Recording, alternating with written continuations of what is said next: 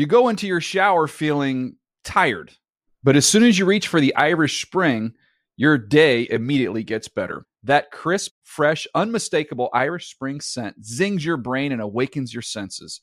So when you finally emerge from the shower 37 minutes later, because you pay the water bill so you can stay in there as long as you want, you're ready to take on the day and smell great doing it. Irish Spring Body Wash and Bar Soap. Fresh, green, Irish. Shop now at a store near you. Live Nation presents Concert Week. Now through May 14th, get $25 tickets to over 5,000 shows. That's up to 75% off a summer full of your favorite artists like 21 Savage, Alanis Morissette, Cage the Elephant, Celeste Barber, Dierks Bentley, Fade, Hootie and the Blowfish, Janet Jackson, Kids Bop Kids, Meghan Trainor, Bissell Pluma, Sarah McLachlan.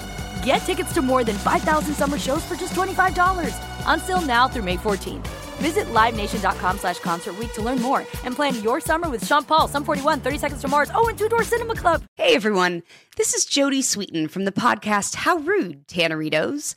I've been needing a quick getaway with my family, and the 2024 Hyundai Santa Fe is the perfect vehicle to take us there.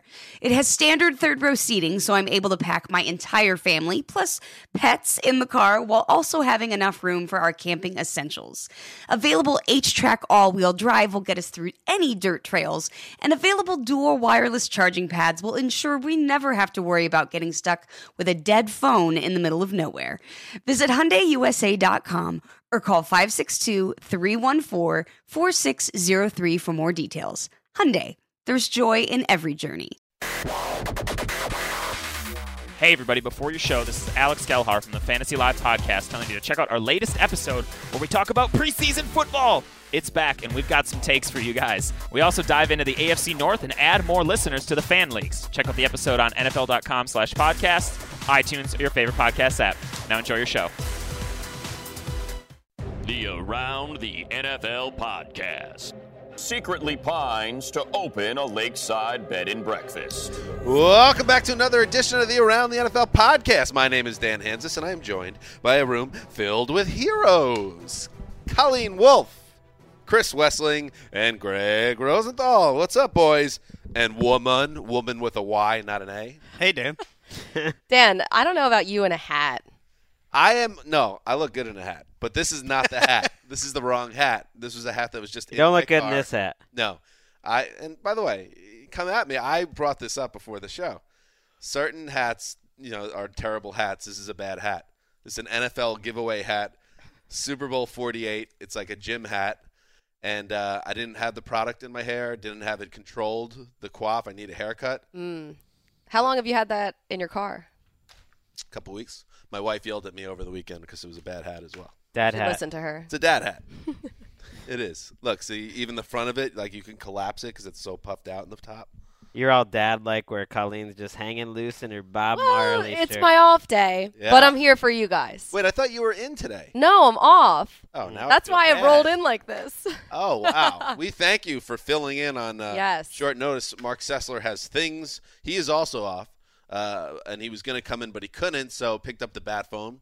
Got Connie Fox on the line. We haven't had you on enough lately. It's been a little while. Gotta get Well, you more. Connie's starting to really make waves in the industry. It's true. Particularly Is that what you're hearing? with NFL media, because He has sparrows. you've been not even sparrows, just the television. Switch it on. Yeah. And there's Connie at Rams camp doing dispatches, looking very professional, even punching back at the man by not wearing the polo shirts. I didn't wear the polo. That was very good. Yeah. Yeah. Well, I did a couple hits last week with Ian Rappaport, and he was like, "It's weird to see you professional."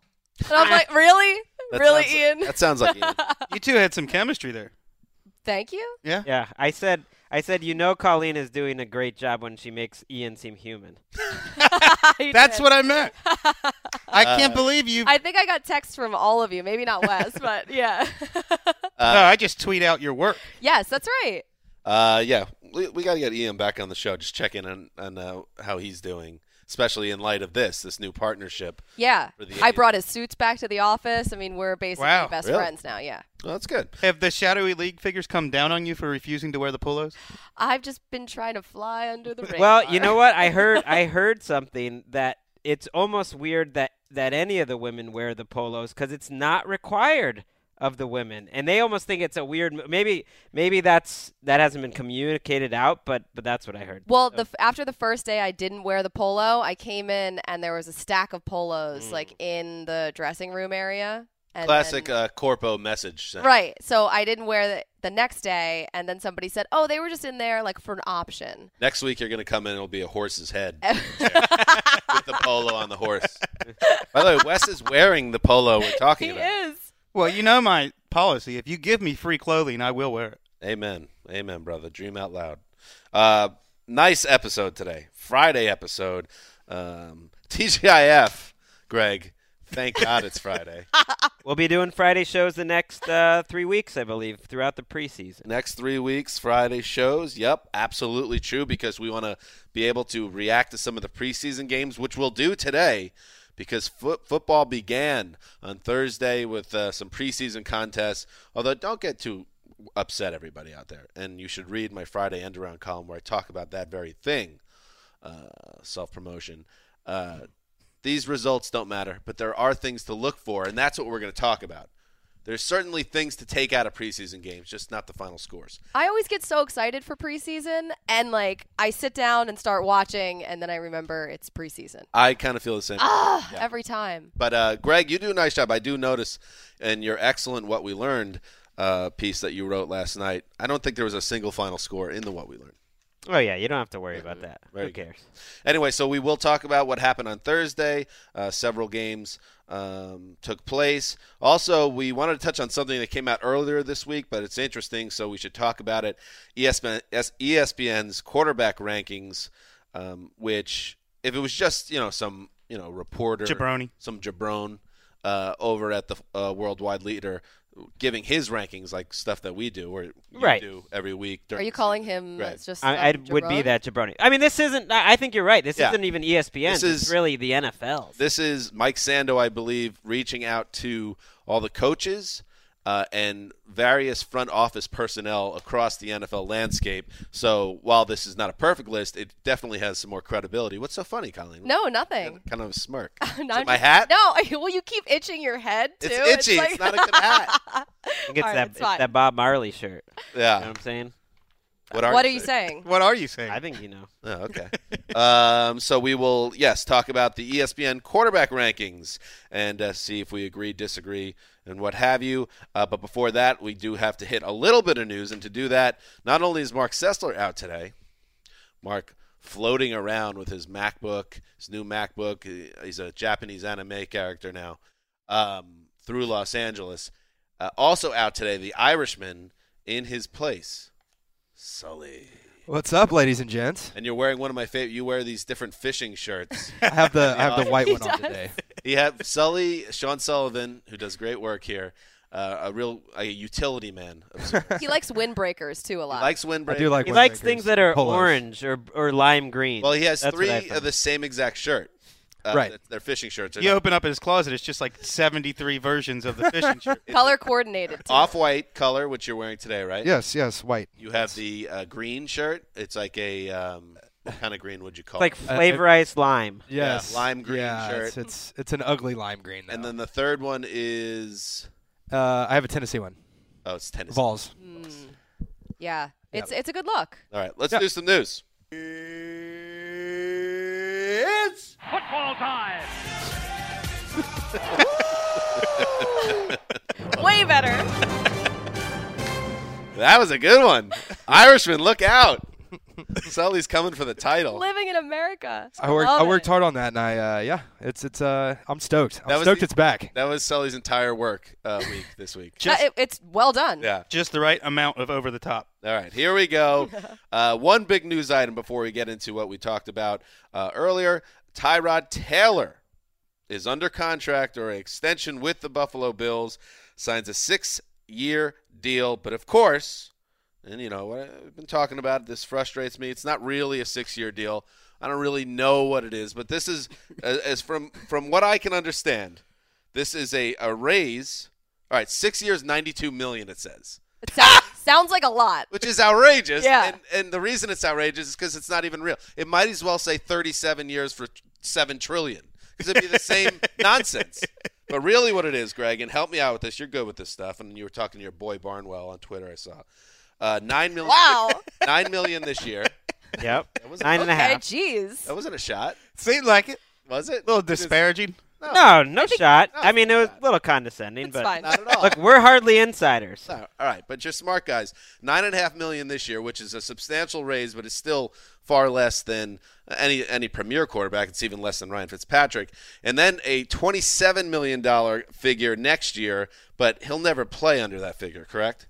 No, I think he does have a chance to play under that figure. I'm so confused. Well, the problem is when we're taping this podcast, we don't even have all the details. But the reality is he got a raise this year, to a well-deserved raise from $3 to $9.5 million. He is now getting paid less than Ryan Fitzpatrick, 24th on the list of average salary. So he is very low on there.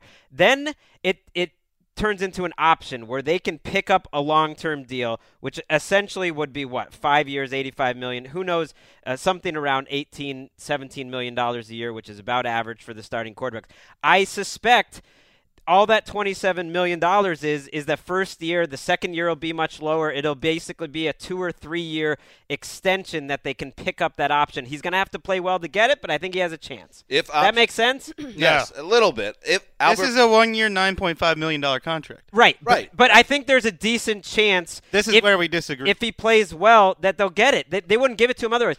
How can you say it without seeing the third and the fourth year? I almost promise you it's a 3-year. $27.5 million option is a hell of an option, and this gives the Bills a chance to pick up his option if he becomes an All-Pro or MVP. Look, I think that this was great because if they did not sign him, three things could have happened. One, if he didn't play well, then he would have walked away and they would have saved all of this money. Two, if he did play well, then they'd have to probably overpay him the following season. And three, if he did play well, maybe they wouldn't have been able to afford him and they would have to let him go in free agency, and that would be even worse. Absolutely, and I don't think they give him – that's why it feels weird. It's almost silly to argue about it because you need to see the details. But what I would strongly guess is that the second and third year parts of the deal are going to be fairly low. It'll go down to like 10 or 11. It'll be basically they have the option to pick up a 3-year, $40, $45, $50 million contract after that where he's paid like a normal starting quarterback. And why wouldn't they do that if he has a good year? If he is a little better this year than they was the year before, that's very similar to the structure of many guys like Kaepernick or Tannehill or Stafford, where you get a lot of money up front and that's their security. If he misses 3 games again and fails to see Sammy Watkins open over the middle again, I think he has to play much better than he did last year. And you know why I think that? Because all offseason Doug Whaley has said he has a chance to be a franchise quarterback. Not he already is one. Let me just throw another thing out there. So they gave him this money and they got the deal done. But why couldn't you have just had him play under this deal and he makes the $3 million or whatever that he was due to make, and then if he lights it up, you renegotiate then, or if you can't get that done, put this franchise tag on it. They've got Stephon Gilmore might need the franchise tag. Here's why. Because they had him over a barrel, but it was patently unfair to be paying a starting quarterback with no competition that played well $3 million, especially when he's not a rookie. But he's a starter. I mean, he is getting paid less than Chad Henne. He's getting paid less than Matt Moore was a couple years ago. And you got to look at a guy that you got to, at some point, be fair. Imagine if it'd be like us, think about yourself in a situation like that. You suddenly have your own show on NFL Network every night at 7 o'clock, and they got you locked in at this low podcast rate. Only you got bronchitis and missed like a fourth of the season, and then the other half of the games, the other half of the shows, you weren't that good. It's like, if I get a raise, it's because I feel like I deserve it. I think it works for both sides, being a starter is deserving it, period. That's enough. I mean, he was okay. I'd take him over Ryan Fitzpatrick. It works for both sides because if he plays well this year, then he's going to get paid. And the organization isn't necessarily overpaying for him. They're paying him a fair amount if he does play well. So it was a goodwill gesture more than anything else. I think that was part of it. I think they were trying to be fair to him. And I think, Wes, I think you're right. He will have to play better. Maybe we can disagree on what's better or a lot better. He's going to have to take a big step. Which is no small thing because he exceeded expectations last year. Absolutely. I mean, people forget that's a top 10 offense last year. 6 years, but going back to my point, the second paragraph of the article on NFL.com has 6 years, $92 million. I need all the agents and the GMs and the NFL insiders to get in the same room together and figure this out. You're never going to get the agents to do that. No. Let's figure it out for the people. It's the agents probably want even more inflated numbers out there. I know, but that's not right. We need to figure this out. The Bills are doing the right thing here, as Greg suggested. The agents need to do the right thing. All right. Connie Fox, last word is yours. I would like them to have. I would like there to be some type of class on the cap, if that was available. Okay. I think that would really help everybody out a little bit. To be like 3 people signed up for that class. I would be in the front row. A class With a on binder Guess the what? cap. I was just gonna say, in my car right now, it's just filled with binders because when I moved out of my old house, I found a stack of binders, and I kind of felt bad throwing them all away. Binder mobile. I know. I'm like hoarding binders at this point in my car. Wasn't it Mitt Romney who was impressed with women with lots of binders? I believe it was. That's great. Hubba. Mitt We're going to bring that back. All right. You want to bring back Mitt Romney's binders? Binder bits? Binder bits with Mitt Romney. All right. That's what's happening in the news. All right. Binders full of women. That's what he had. Binders full of women that you would hire. All right, guys. Let's talk about it. Football back on Thursday night. 6 games.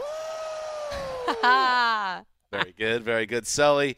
And Greg, as I said, or I alluded to, but now I'll say it outright, Greg wrote a banger. What we learned, Broncos QB battle remains tight.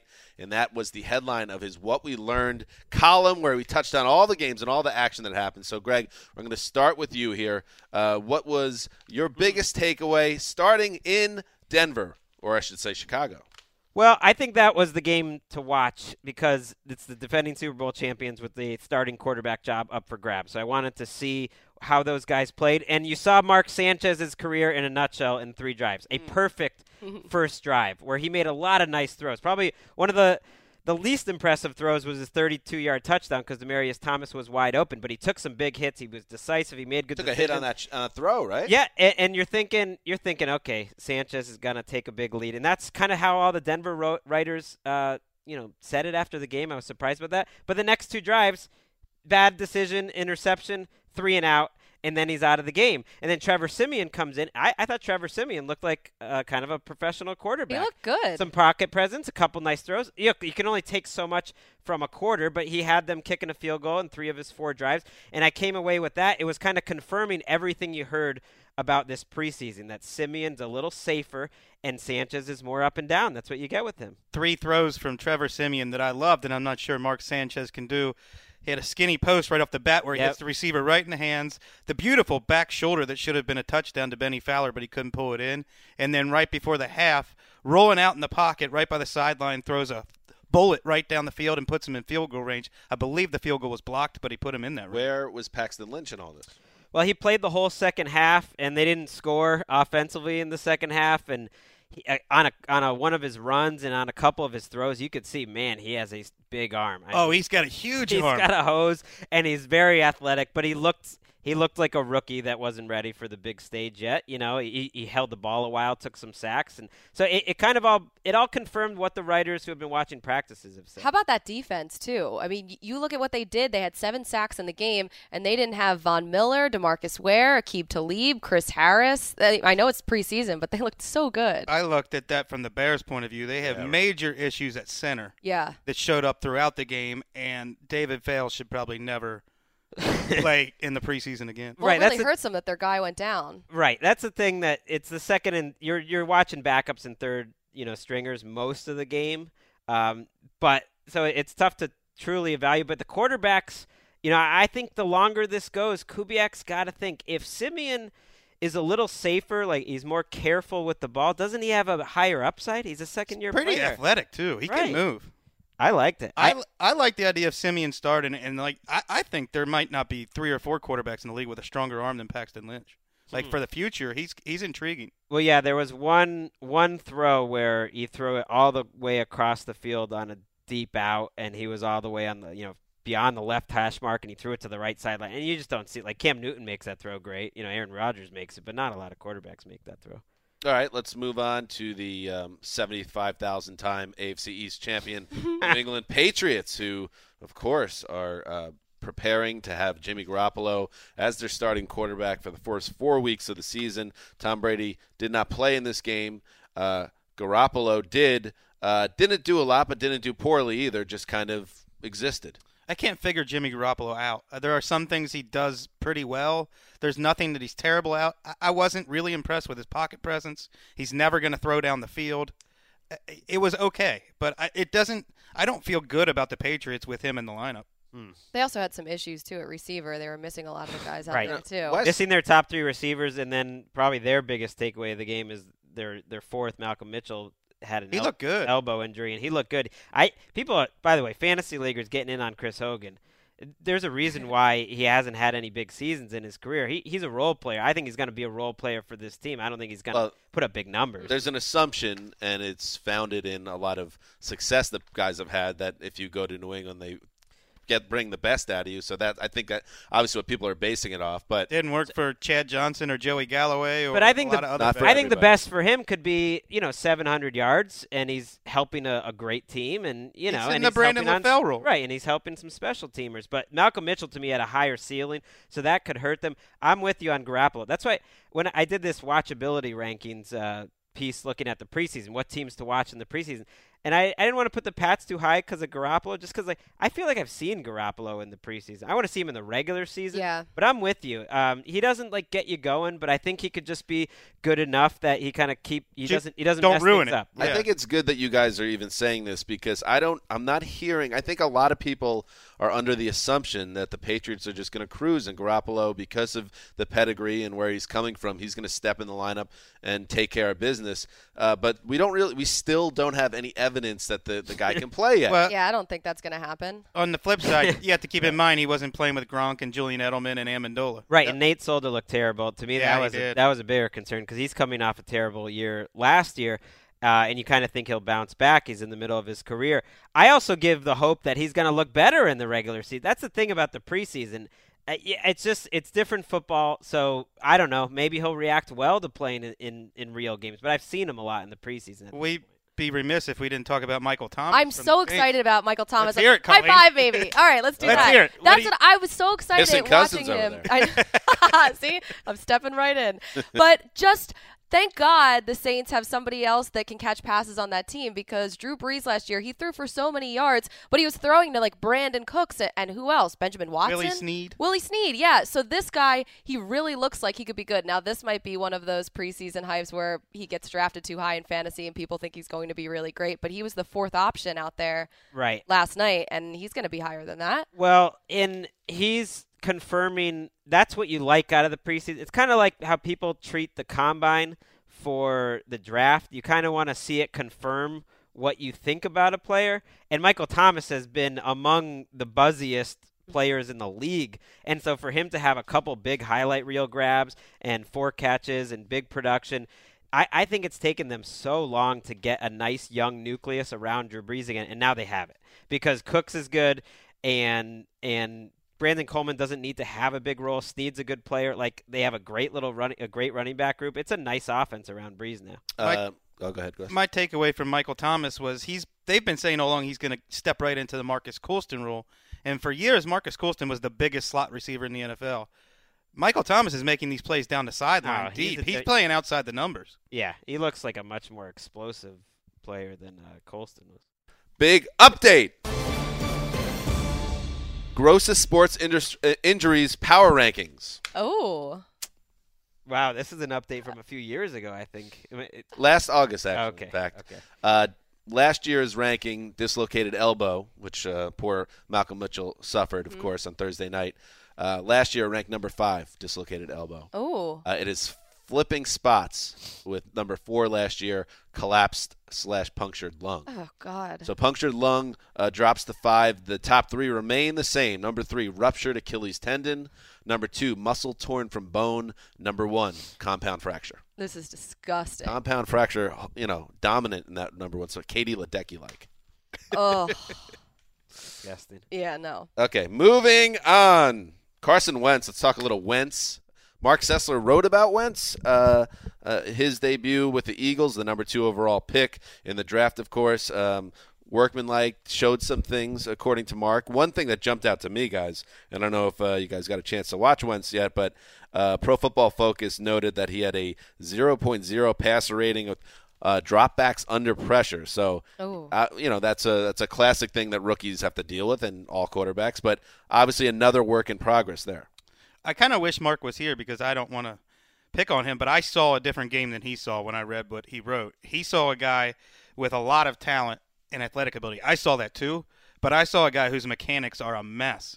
His footwork is awful. It reminds me of Blake Bortles from Blake Bortles. August of his rookie year played really well because Jordan Palmer had worked with his mechanics, but Tom House, the great quarterback guru, has always said every game of the year a quarterback loses 1% of his mechanics, and I think Blake Bortles probably lost 5% every game his rookie year. That's what Wentz looked like to me. Well, major footwork. The pass protection was so bad though that it was tough. He had even when he was standing in, his footwork was like Cam Newton's footwork. There was only a couple plays where he in Mayock at one point, Mike Mayock, who was announcing the game, really asked for it. He wanted to see him just stand in there and throw a ball from the pocket where he had a second to throw it. There was only a couple throws like that. Now, they weren't that accurate. That was what worried me more. But he's more like Jake Locker, where he's better throwing on the run. I talked to a GM who said that when he was evaluating both him and Goff and some of the other quarterbacks, he said that he was really impressed with Carson Wentz's mind, that he's really, really smart. And he's one of the smartest quarterbacks he ever met and talked to. But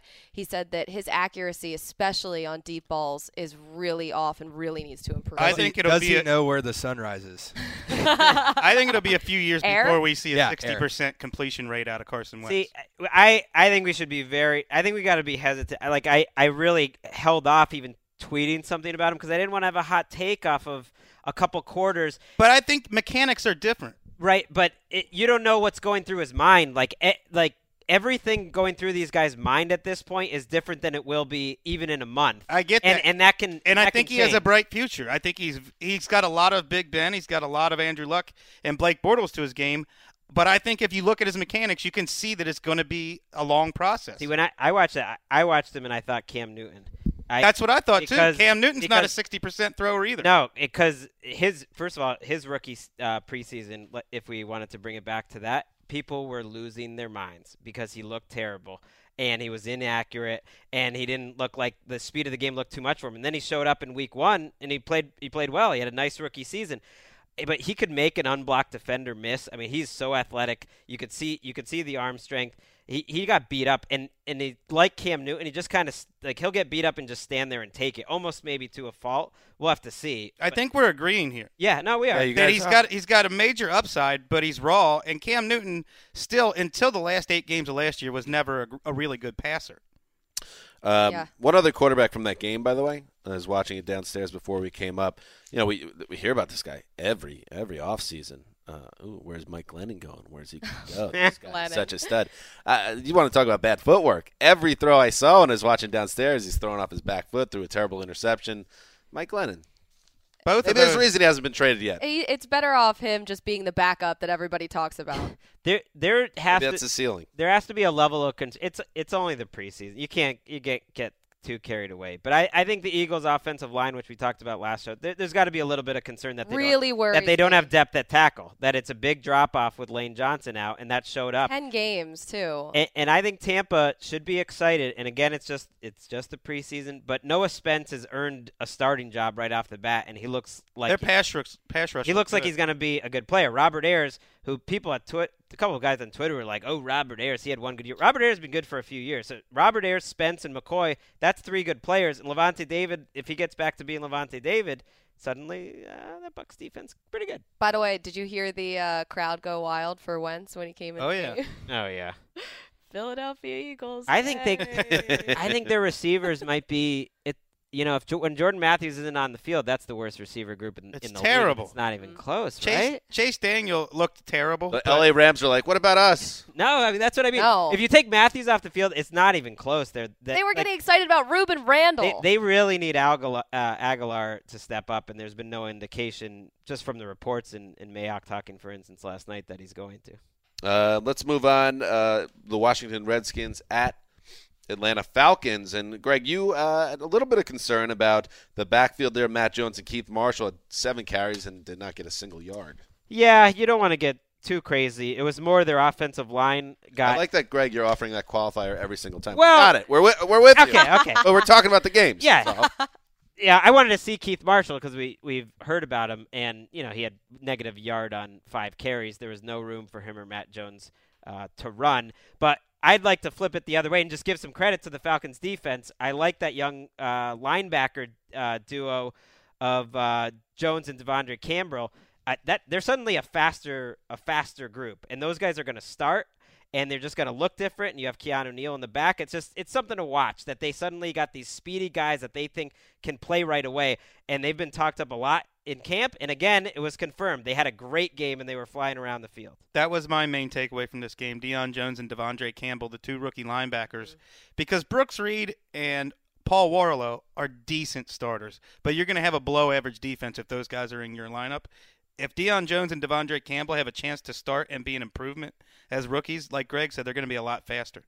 Matt Schaub looked good, everybody. They got Who knew that the backup excited in the office. Matt Schaub to Aldrick Robinson deep ball is the most effective play of the night. Greg was like pinching himself when we were watching it downstairs. I literally was trash talking Wes, and Wes wasn't even in the office. I was like, Schaub's throwing that to stick it in your eye, Wes.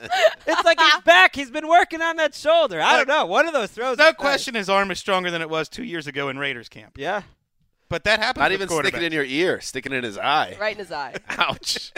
That's when you're really sticking it to someone. Oh. All right, let's talk about the Baltimore Ravens, who knocked off the defending NFC champion Carolina Panthers 22-19 at M&T Bank Stadium, guys. No. But Terrence West, who people are bullish about this guy in this room, he looked very good in this game, had some moments where he looked explosive, scored twice. Wes, you're excited. Well, I want to see the next 2 weeks, but he's still on track. He looked better than his numbers would suggest. I thought he was very decisive, put one foot in the ground, got upfield. I thought he was the most impressive running back I saw Thursday night.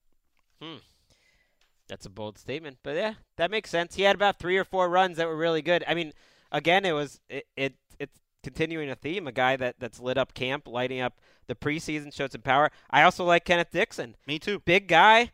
Downhill, broke tackles on 3 or 4 runs. There was a run in the fourth quarter, and this is where it's tricky because you're playing against third-teamers. But a big guy in the hole with some quick feet that made people miss. And I suddenly thought, you know what, the Ravens are fine at running back. I think they're going to feel like they're fine between West and you have Dixon as a guy on the goal line that you'll probably work in, and who knows what Forset's going to give you, and you're fine. Buck Allen. Buck Allen Buck Allen is the best wide receiver or best receiver in that group. He's just a much better receiver than runner. Yeah, and it can only help Joe Flacco, too, coming off that injury to have such a nice, deep backfield. Well, makes me think there's a chance Forsett doesn't make the team then, depending on how healthy he is. Because if you've got 2 young guys playing that well. Although John Harbaugh said he looked like Justin Forsett pre-injury, and, Harbaugh's been effusive in his praise of Forsett. He didn't even play, which suggests he's locked in. But we'll see. I thought it stood out that the depth in the backfield compared to Carolina, which if Jonathan Stewart goes down, they're in trouble. Yeah. Finally, let's head to the Meadowlands where the New York Jets opened their preseason slate against the Jaguars, and it was the 1-year anniversary of the punch. IK and Impali knocking out Geno Smith. Geno on the field actually gets booed by his home fans for when he throws a couple incompletions to start, but great job, Jets fans, booing the guy who gets punched out. That was your starting quarterback. He was never the starting quarterback, going into last season. He was the favorite. He was the favorite. Who He's cares? Been a starting quarterback. Point is, and you tweeted he's already had a much better career than Christian Hackenberg or Bryce Petty ever will, and they're booing the crap out of him, and they probably love those guys. There's no much better career than anyone. He's been terrible. Greg's still on this hill. You'll die on this hill. This is what Greg wrote, and is what we learned, in fact, which I actually enjoyed it. After getting booed, he bounced back to throw a go-ahead 17-yard touchdown because that's what Geno Smith does. That had to be tongue-in-cheek, right? What do you mean? Like he's like known as some type of warrior in the face of adversity? You know, sometimes you have little running jokes to yourself. Every time I write about Geno Smith on our website, I allude to his greatness. Okay. I make sure. All right, now I'm with you. Now I liked it. On the other side of the ball, Allen Robinson, stud, looked amazing, and D. Milner's going to have nightmares. I couldn't even get mad at D. Milner. He misplayed one ball on a deep ball where he could have probably played it more aggressively. But in general, Allen Robinson didn't look like he could be covered. Marquise Lee made an amazing catch down the sideline. Blake Bortles was spinning it. That offense looked really good. I loved their first-team offense. Blake Bortles seemed more in control than he did last year, too. And then the Ivory Yeldon tag team. It's good when Ivory doesn't have to carry the ball 15 to 20 times. Oh, this is the best time for Ivory. Yeah. From now till November, you're going to get one of the best running backs in the league. They signed him with the right idea. Don't make him your workhorse. Make him a committee back. I like everything about this offense. And I think it was the right idea for Yeldon, too, who's good but not great. You know, I don't think you need to give him 350 touches. Mm-hmm. And back to the Jets QBs, Ryan Fitzpatrick knocked the rust off a little bit there, threw a touchdown, didn't have a turnover, so that was good to see. I think that this year, I'm pretty high on them, too. I think that they looked really good yesterday. Yeah, they did. The Jets defense looked like butt. They couldn't. Yeah. They could not stop that first team. So yeah, I mean, I've been vocal as let me see Blake Bortles really put it all together, and he led the league in interceptions last year. But what I saw yesterday, that was pretty scary. You got to be excited if you're a Jags fan. You can't have a newcomer come in and steal the show. All right, so there you go. Good recap of Thursday's action. When we come back, the next show on Monday, we will talk about the rest of the games from the weekend. So make sure you tune in for that. Let's move on now, guys, and talk about ESPN's QB rankings. I think they had a fancy title for it. Should I respect them and find out what the fancy title was? Sando's Day of Dominance. The QB tier rankings. QB tier rankings. Thank you. And that's a great way to get into it, Connie Fox, because let me break down the tiers. They break it into 4 tiers, and these are what the tiers were. Tier 1, quarterbacks can carry their teams week after week and contend for championships without as much help, and only 3 quarterbacks in that tier. Tom Brady and Aaron Rodgers, oh, what a cop-out, tied for first.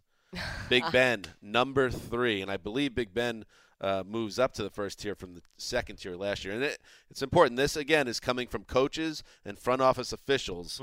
And they have only 3 guys viewed as the cream of the crop. Greg, your thoughts on that? Well, I love this late career appreciation of just how good Ben Roethlisberger is, and it took him getting the right coach and talent and stats, where I really think he's been close to this type of tier throughout his career, that he's been that good, and they've had different offenses. He's gotten even better, and that's kind of my takeaway looking at that tier. My takeaway was just reading the comments. You know, last year I remember at the end of the year, Greg and I would tweet how great Big Ben was playing, and people would point to his interceptions. Mike Sando said out of the 42 coaches and executives he talked to, there wasn't one complaint about his interceptions because they knew how well he was throwing the ball, that he can make any throw on the field.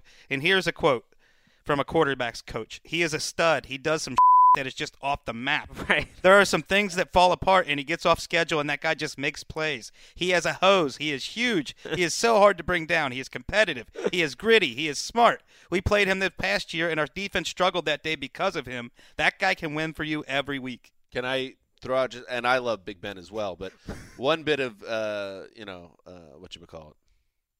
Devil's advocate? Oh, eggs? Wow. Deviled eggs? It's Friday. It's the hat. It is the hat. His splits last year, he was very mortal without Martavis Bryant. Statistically last year, that will hurt him. I mean, as good as he is, that guy was a superstar, breakout superstar, not going to have him for the entire year. If you're saying that tier 1 can carry his team each week and the team wins because of him, why isn't Cam Newton in there based on what he was able to do last year? I think the key word, part of their description for tier 1 was consistency. And their complaint was in the first half of the season, he was a poor passer. It wasn't until the second half of the season that he started passing better than 55%. He could be at the top of this list if he does what he did last year in the second half. And I think that's what everybody would agree on. Now, tier 2. And just so you guys know, Two quarterbacks from last year on this list dropped out of that tier one, Drew Brees and Andrew Luck. Here's tier 2, which is 4 through 15. And this should make us all proud at the Around the NFL podcast, who is the last guy in tier 2.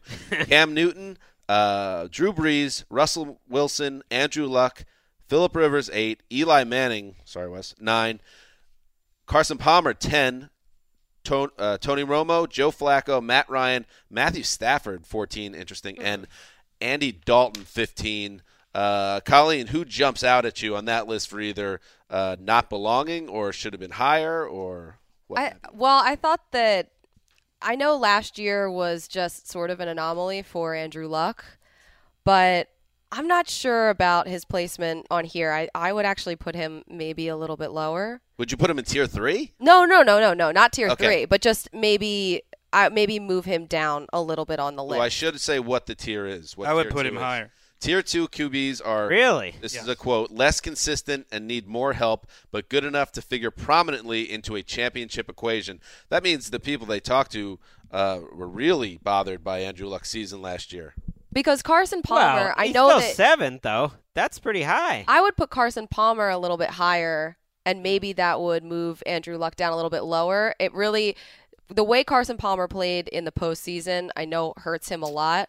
But that's what most of the negative comments came from the executives. And that makes sense. But the reason they were a huge part of the reason why they were so successful was Carson Palmer. Well, let's unpack Wes. You saying that Luck, you would have him higher. So who on the list would you rank him ahead of that he is below?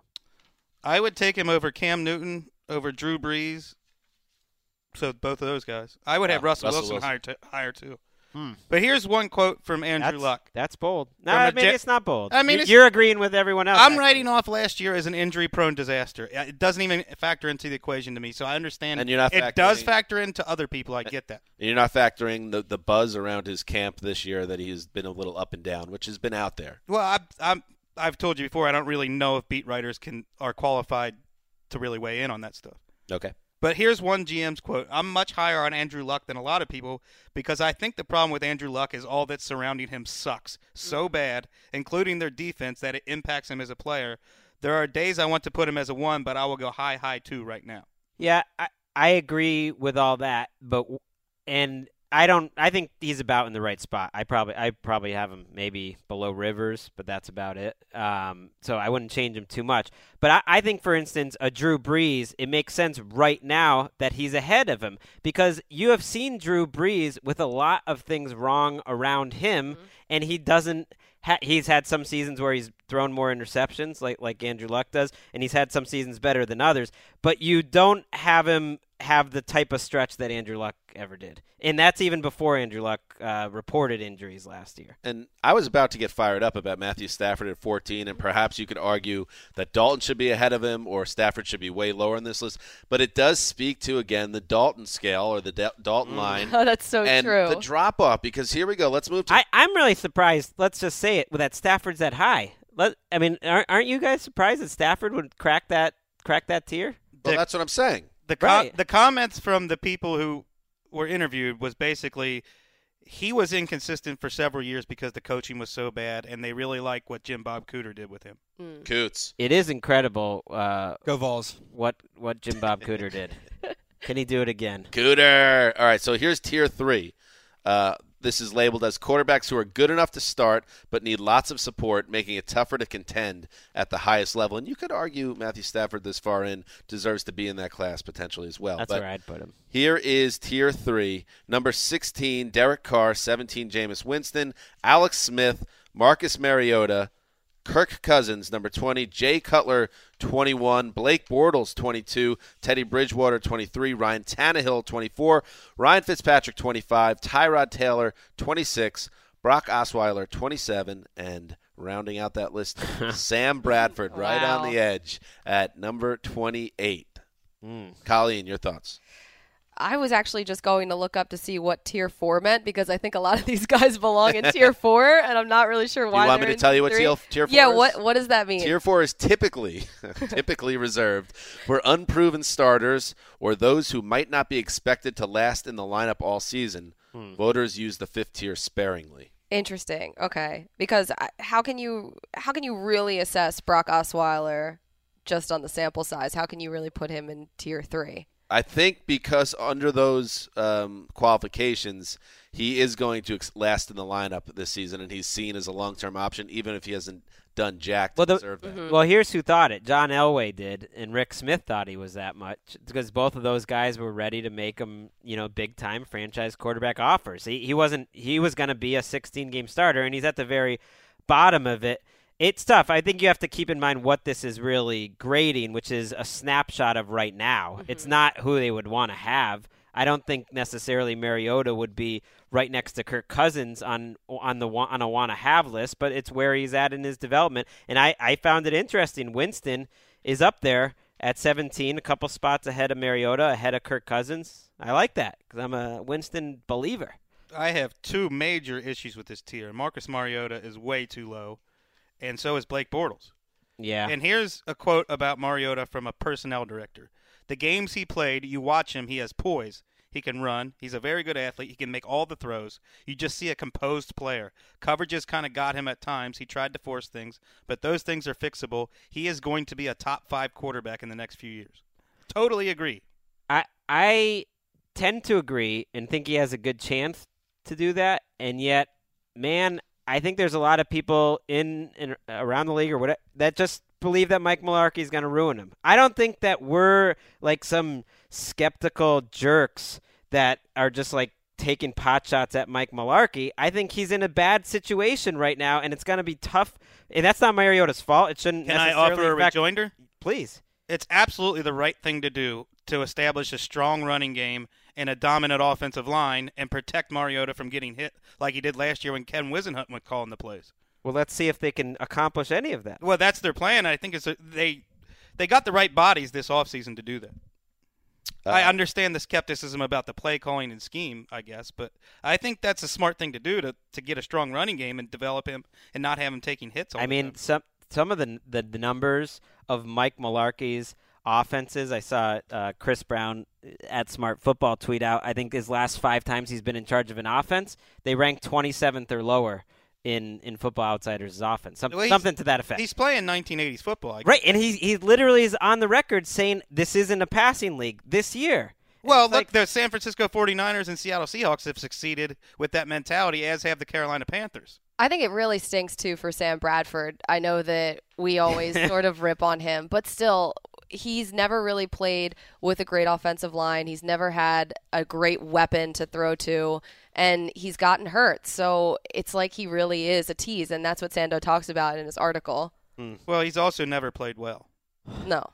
This tier, just looking at...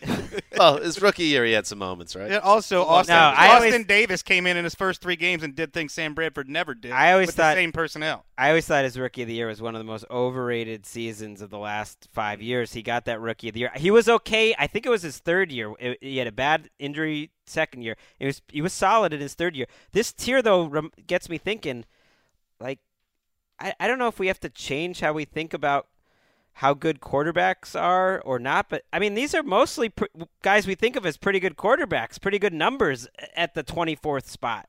I mean, we got Blake Bortles and Bridgewater. Well, this is why Tannehill's putting up numbers. It's like you have to recalibrate because everyone gets good numbers now. This is why every November when there's injuries and everybody's talking about how can you not find 32 people who can play quarterbacks as deep now as it's ever been. You could have the same complaints in the late 90s. 1980s or mid 1990s, there aren't 32 great quarterbacks, but there's 25 pretty good ones. And I don't have a problem. You say 25, number 25 on the list is my boy Ryan. Yeah, it's fine. It's fine. In fact, a head coach said of Ryan Fitzpatrick, he was with Chan Gailey, and Chan is good. If he leaves Chan, he needs to get back to Harvard and redo that degree. Chan has been a football lifesaver. That's all true. And I think. And this is why, Greg. Coach has to mention Harvard. That's like the go-to move. This is why your boy Gino got booed, is because Ryan Fitzpatrick is a mensch. He's a great dude. This is what Ryan said when asked about being number 25. Let's say each team puts their top 3 quarterbacks out there. 32 teams, 96 quarterbacks, he said. And you line us all up there in shorts, and you put ski masks on us and have us throw. I'm going to be in the 90th or lower percentile, I'm sure. But I almost pride myself on that because I'm not a combine guy. I'm not a guy that got recruited out of high school. I'm not a guy that was a first-round pick. I'm not a coveted free agent. I'm just the guy that comes in, works my tail off, and tries to do my job. What a great answer. Wow. That's why we wanted him back, because we love the guy. Do we do like a little round of applause for him? Surprised he didn't mention growing up in a coal town. I grew up in a coal town. Yeah, you know that? I've heard that. It wasn't easy. I'll tell you that. What was the name of it? What do you Pearl guys? River, New York. I feel like we town of friendly people. So not a coal town, from what I've heard. No. By the way, Kirk Cousins. Any thoughts on 20th on this? I feel like we have to talk. Kirk. 20th because he's making $20 million this year. Makes sense to me. Oh yeah. Bang. I don't know. Feels. Here's a quote. Pro personnel director. In my opinion, he's kind of a manager.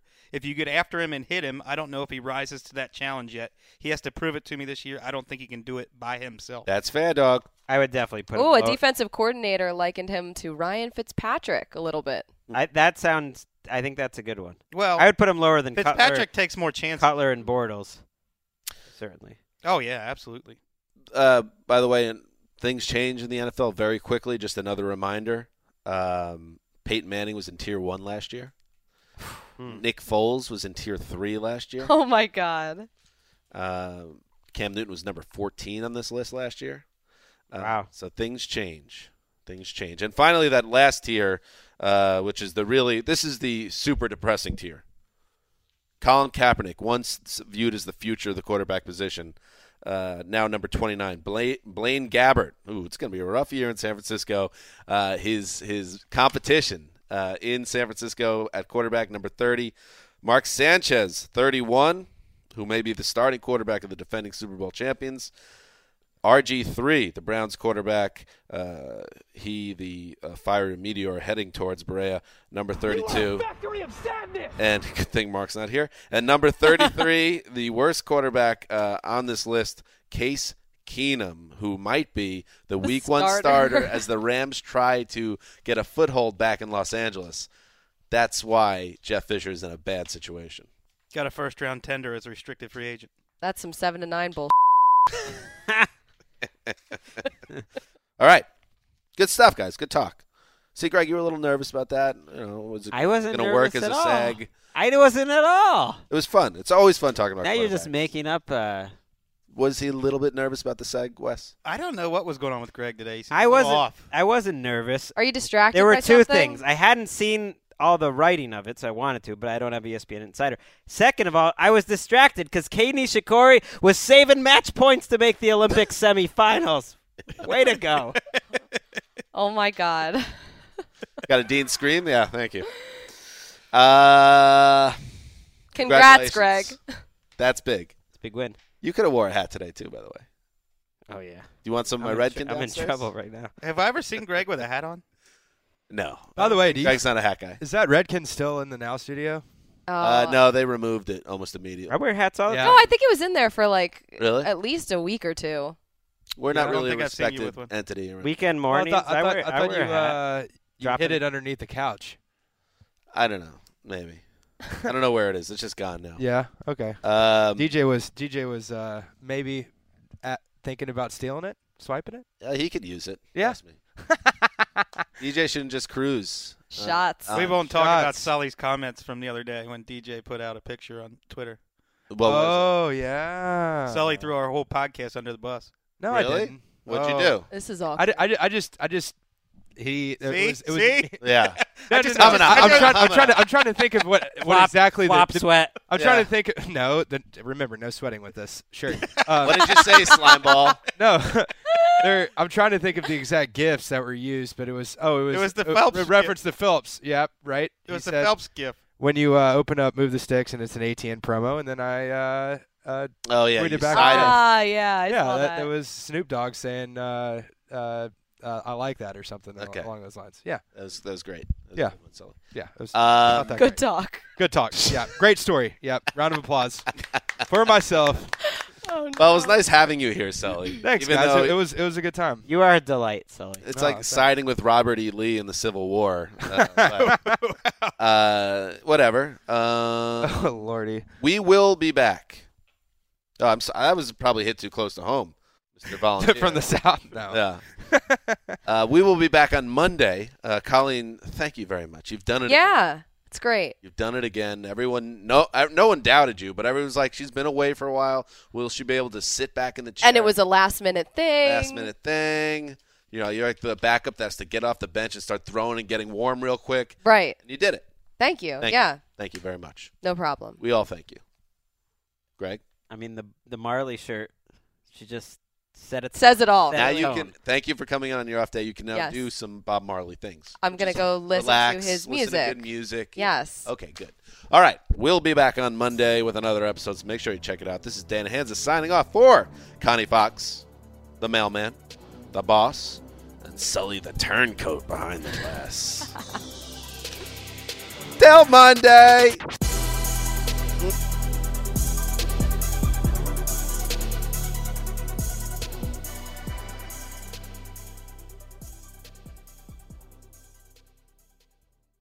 You go into your shower feeling tired, but as soon as you reach for the Irish Spring, your day immediately gets better. That crisp, fresh, unmistakable Irish Spring scent zings your brain and awakens your senses.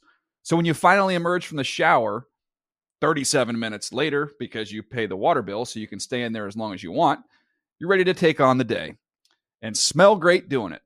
Irish Spring Body Wash and Bar Soap. Fresh, green, Irish. Shop now at a store near you.